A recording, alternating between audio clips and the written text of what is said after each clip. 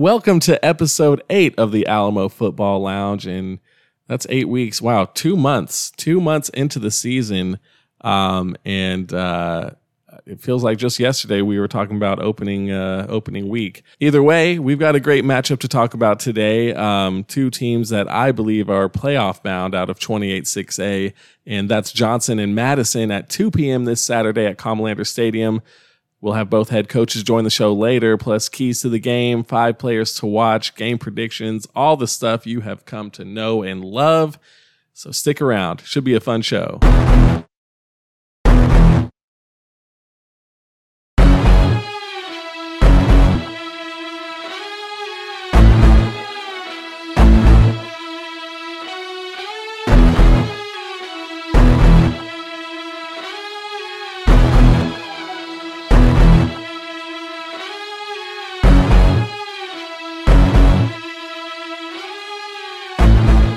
Man, I could definitely let that run on a little bit longer, but we got to get started at some point. We got a podcast to get to. But yeah, we will get started. We'll talk about these Johnson Jaguars, first of all. 7-0 coming into this game and 5-0 in District 28-6A. They were also 7-0 to start the year last year before dropping their first and only game of the regular season to Reagan. But, they've got a chance to go 8-0 here if they can continue to execute the way that they have been to this point in the season. You know, they've got one of the best running backs in the city, in the area, good offensive line, fast defense. They wrap up well. So the Jaguars are the real deal, at least it's looking that way from my perspective.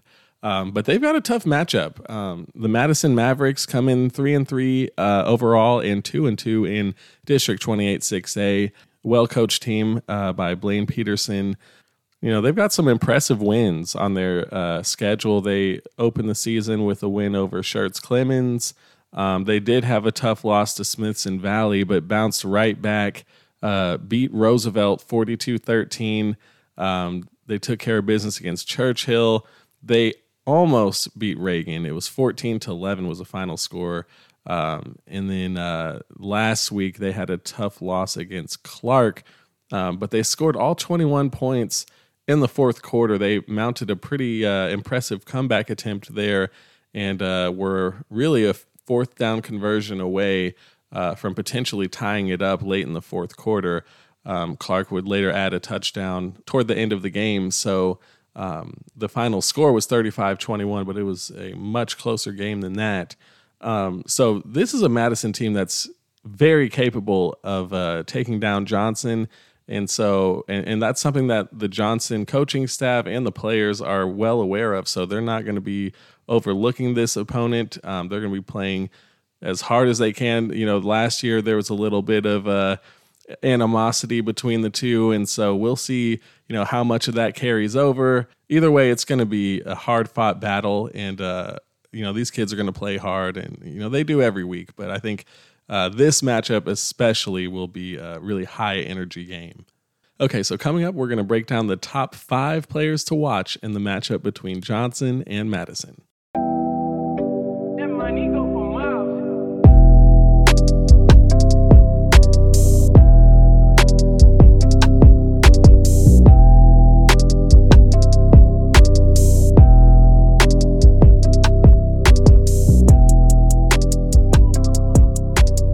Support for the Alamo Football Lounge comes from Bear Kolaches, making Czech Texan kolaches in Bexar County. Varieties are inspired by the land and culture like pecan cream, Mexican chocolate, and brisket klobasnek, which is made with smoked brisket from 2M Smokehouse and their spicy sweet sauce. Orders can be placed for takeout, curbside, and delivery at bearkolaches.com. As an added bonus, if you go to their website and enter the promo code MASON, you get 10% off your order. Believe me, there is no better way to start your game day than grabbing some of these incredible kolaches, nice cup of coffee before heading out to the stadium. That's bearkolaches.com, promo code MASON. All right, we'll get into the top 5 players to watch between Johnson and Madison. And we'll go ahead and start with Johnson cornerback Keller Messer. Former second-string receiver turned first-string cornerback, hardest position in football, if you ask me. But he's transitioned into that role seamlessly. He's already recorded 2 interceptions, and it's just been very physical on the outside for the Jaguars. He's got great speed and can go stride for stride with a lot of these receivers, so just look for Messer to have another big game on Saturday. At number 4, we've got Keyshawn Rogers, the Madison running back. You know, the Mavericks like to run the football, and Rogers is a physical back with decent speed and aggressiveness. He's a downhill runner, shows good balance and good instincts, and there's no doubt he's going to play an integral role in moving the chains for this Madison offense. At number 3, we've got Samuel Ojewadi, the 6'4" defensive end for Johnson, and he's explosive off of the line. He's an elusive pass rusher. He's long. He's disruptive. He's got active hands on the pass rush. You know, he can bat down passes if he's not able to get past the offensive lineman, which, you know, that's not a very common occurrence. So, and really, he's a problem for offensive lines, running backs, and quarterbacks alike. So I expect him to show out on Saturday for sure. At number 2, we've got Caden Mata, the Madison quarterback. You know, 6'2", 178. He's a textbook dual threat guy, extremely mobile in the pocket, able to extend plays and throw on the run, and of course pick up first downs with his legs. You know, if the Mavericks find themselves down, they'll need Mata to come through with some accurate downfield throws to keep them in the game, and I believe he's up for that challenge. And at number 1, of course, the San Antonio All-Star Ben McCreary. You know, he's got everything you're looking for in a running back. Great vision on the field, explosive, decisive. He's got breakaway speed. So, you know, if he makes it to that second and third level, look out. You might not see him again.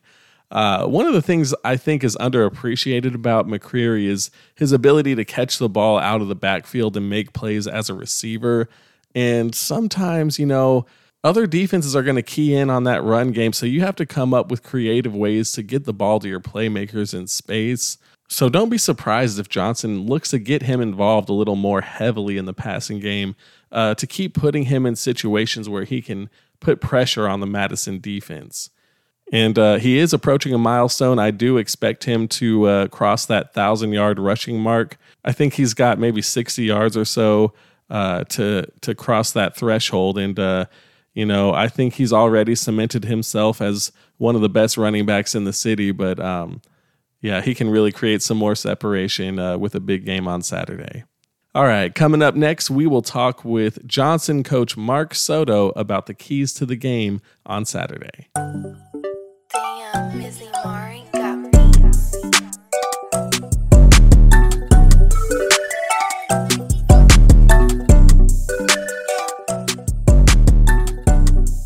So just getting started here. You know, this time last year, your team was 7-0, and of course, you're 7-0 right now. But obviously, there's a different quarterback situation. Last year, you had a D1 quarterback behind center, and most schools take a little time to transition through that QB turnover, you know, to get back to that level. How has this group been able to sustain and carry that level of play into this season so seamlessly? Oh, that's easy. It's competition breeds success. It's really two things. We had 2 quarterbacks that we felt pretty confident in that were backups last year, got some good reps in practice last year. And from January till week 1, they competed against each other every day, just trying to improve their craft.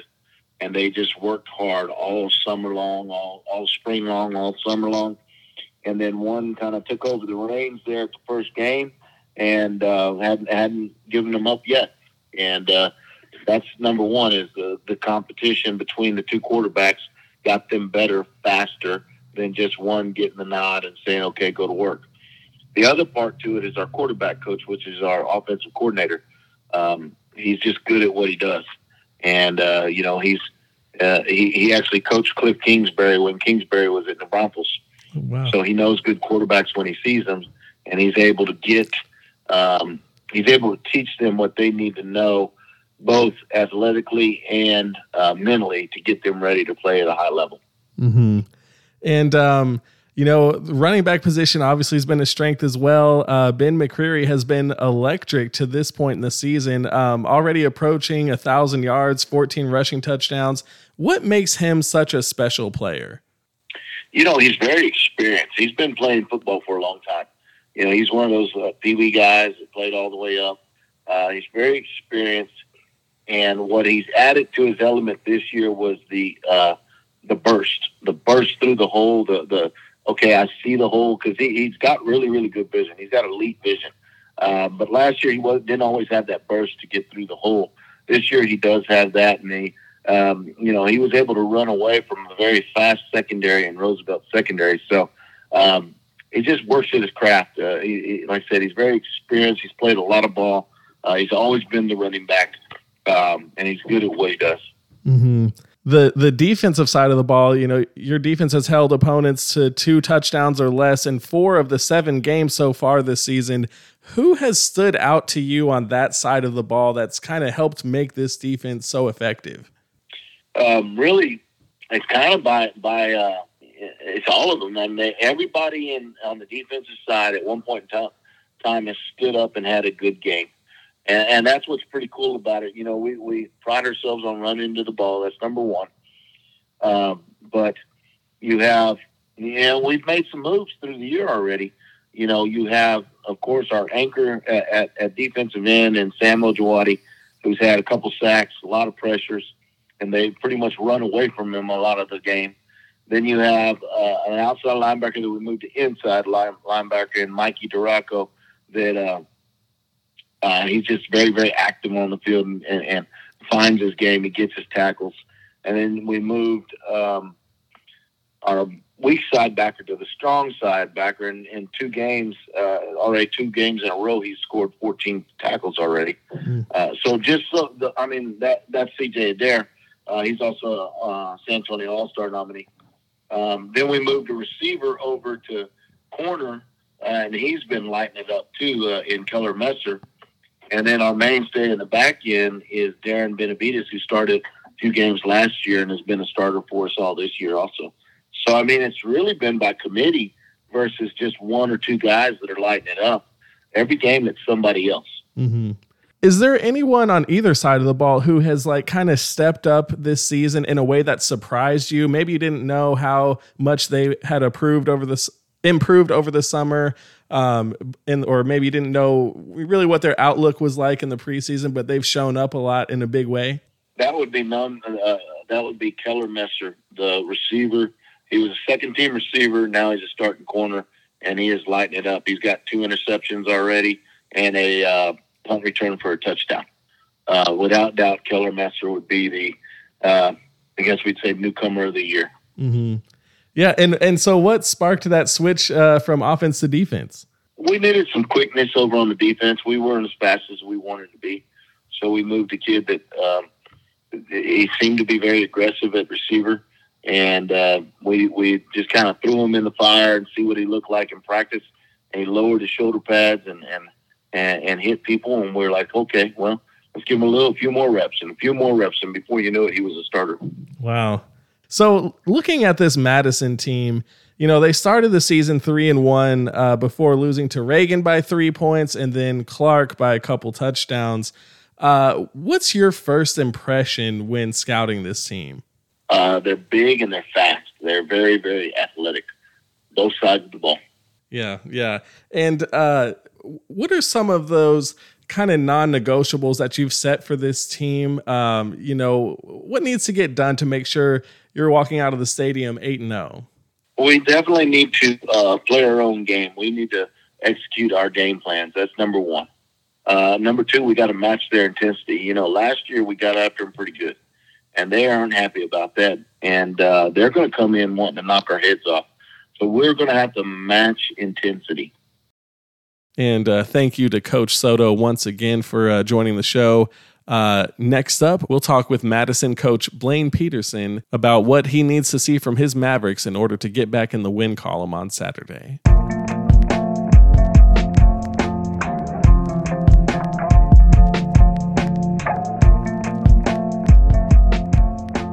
starting out, I actually just want to start with, this game is a pink out. And I love that you guys are doing this. Is this something that y'all have done before? And how important is it to use football as a tool to promote awareness around this? Well, yeah, no, we've been doing this for years. We pick a game each year to have as our pink out game. And I just think for us, one, it's, to get young men to recognize that there's more going on in the world than just their daily lives, and know that there's people out there that need help, and we try to bring awareness to that. And there's a lot of things we deal with, hunger. We're doing a Tackle for Hunger thing as well right now, and we're going to be doing the Peanut Butter Bowl coming up here in a few weeks. And so, those are just messages we try to give to our kids. And obviously October is Breast Cancer Awareness Month, and so we try to make a big deal about it and recognize it, and let those young men realize that there's more going on. Yeah, I think that's terrific.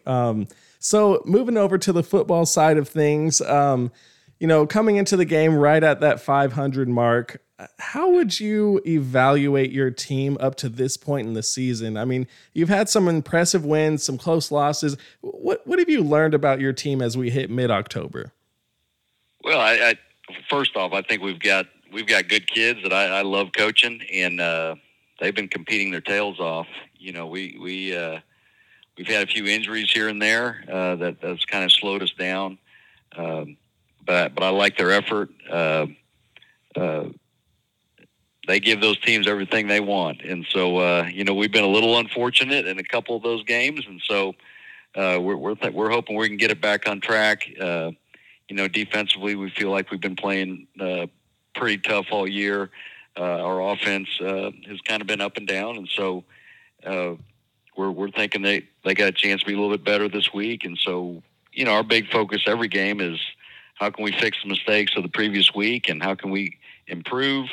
And that's our focus again this week, is trying to improve and get good enough to where we got an opportunity to try and get into the playoffs at the end of this thing. Mm-hmm. Yeah, and last week against Clark, all 21 of your team's points came in the fourth quarter, and you were within a score until the final minute, and until they added a late touchdown. Were you? You mentioned your team has been giving a lot of effort and giving these teams everything they can handle. How proud were you of the fight that your team showed late in the game to get back in it? And has that momentum carried into practice this week? Yeah, absolutely. I was proud of their effort in that fourth quarter. I was disappointed with the 3 quarters prior to that, but it did not look good in the third.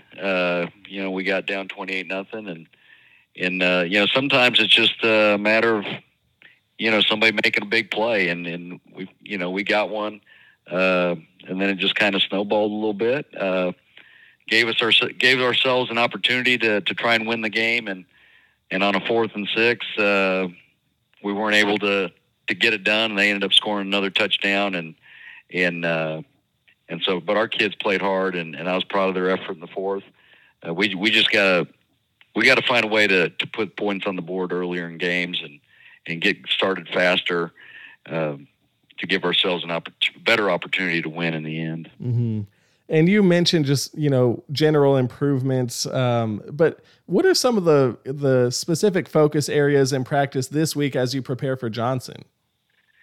Well, ball security on offense. We gave Clark a short field several times the other night. So we got to protect the football, execute on offense, and then on defense, we got to prevent teams from getting the big play on us. We gave up a few longer passes, which we've been doing a pretty good job against, eliminating big plays all season. And Clark was able to get a couple on us. And so, we're going to try and keep the Johnson from getting big plays and make them earn it. And I think those are the main focus areas for this week. Mm-hmm. And the Jaguars have one of the better backs in the area in Ben McCreary.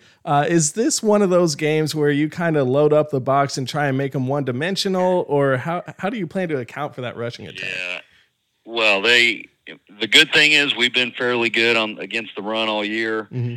I think the problem with them is, you could load up the box. The problem is they got several really good skill players at receiver, and so we got to be balanced.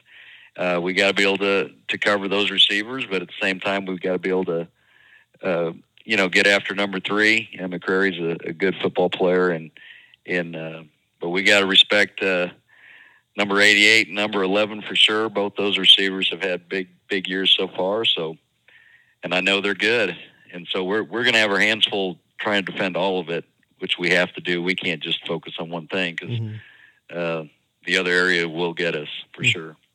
Yeah, and you mentioned the run defense for you guys has been pretty solid. What are some of the other strengths of your team that could allow you to win a game like this? Well, we're hoping our offense is going to get back on track. That's the deal. Defense has been a strength of ours throughout the year.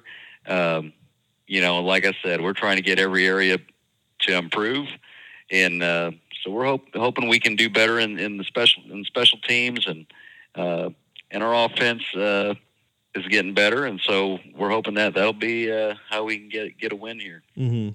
Yeah, and you mentioned you guys are obviously in the playoff hunt. I feel like you guys are definitely playoff bound in my very unprofessional opinion. But so tell me about the confidence level of this team as you enter this final stretch of the season. I know you've had a couple rough games in the last 2 weeks, but where's the confidence level at? And does this team feel like, we're heading to the postseason? Yeah, no, I think our guys have a lot of confidence in themselves. They felt like they feel like they probably could have won the Reagan game. Mm-hmm. It was so close at the end, and they felt good about what they had done. And so, and then they felt good about how they ended the game against Clark. So, hopefully that stuff carries over in their confidence level. It is good. We've got kids that like themselves, and so I know they're going to show up confident, and they're going to have a great effort, and hopefully we can put something together. Well, once again, I want to thank Coach Peterson and Coach Soto for hopping on this podcast, and we will go ahead and step over to the prediction side of the show. Both coaches made some good points in those interviews.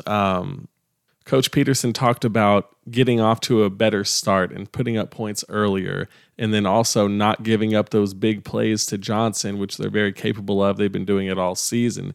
And those are two, vital keys to winning this game. The playmakers that Johnson has, in addition to running back Ben McCreary, and we've talked about a few of them, the receivers on the outside are equally as dangerous. And so, what's Madison's game plan going into this? They mentioned wanting to be balanced, be able to stop both the run and the pass, and it's a tough matchup. And I think ultimately Johnson's going to be able to pull away. I think it's a tall order to try and limit the production of Johnson, especially early on. And if Madison does get behind early, is Johnson able to milk the clock a little bit behind that running game and just lean on their defense? So, it's going to be a hard-fought game. I think it'll be a very close game because Madison has played everyone close. And like Coach Peterson said, his guys have given other teams everything that they can handle. And so to expect Johnson to just blow them out, look, it's high school football. Anything's possible. But I do think this will be a pretty closely contested game. And Madison does have a really solid run defense. So it's not going to be just a field day for the Johnson running backs. All that said, I do think the Jaguars will have the slight advantage. Madison has struggled to put points on the board early, and Johnson hasn't had a great deal of trouble producing points. And so I think the Jaguars will take a lead early on, and Madison will punch back, especially in the second, third, fourth quarters. But will they have enough time to produce a full comeback and take the lead late in the game? It's possible, but I'm going to go ahead and say Johnson holds on 42-32. And that'll do it for this edition of the Alamo Football Lounge. Thank you all so much for tuning in. And if you enjoyed this show, please hit that subscribe button and feel free to hit that follow button at Zach Mason Sports on Twitter and Instagram for the latest in San Antonio high school sports. Until next time, enjoy the game, eat some bear kolaches before you get there, and we'll see you next week.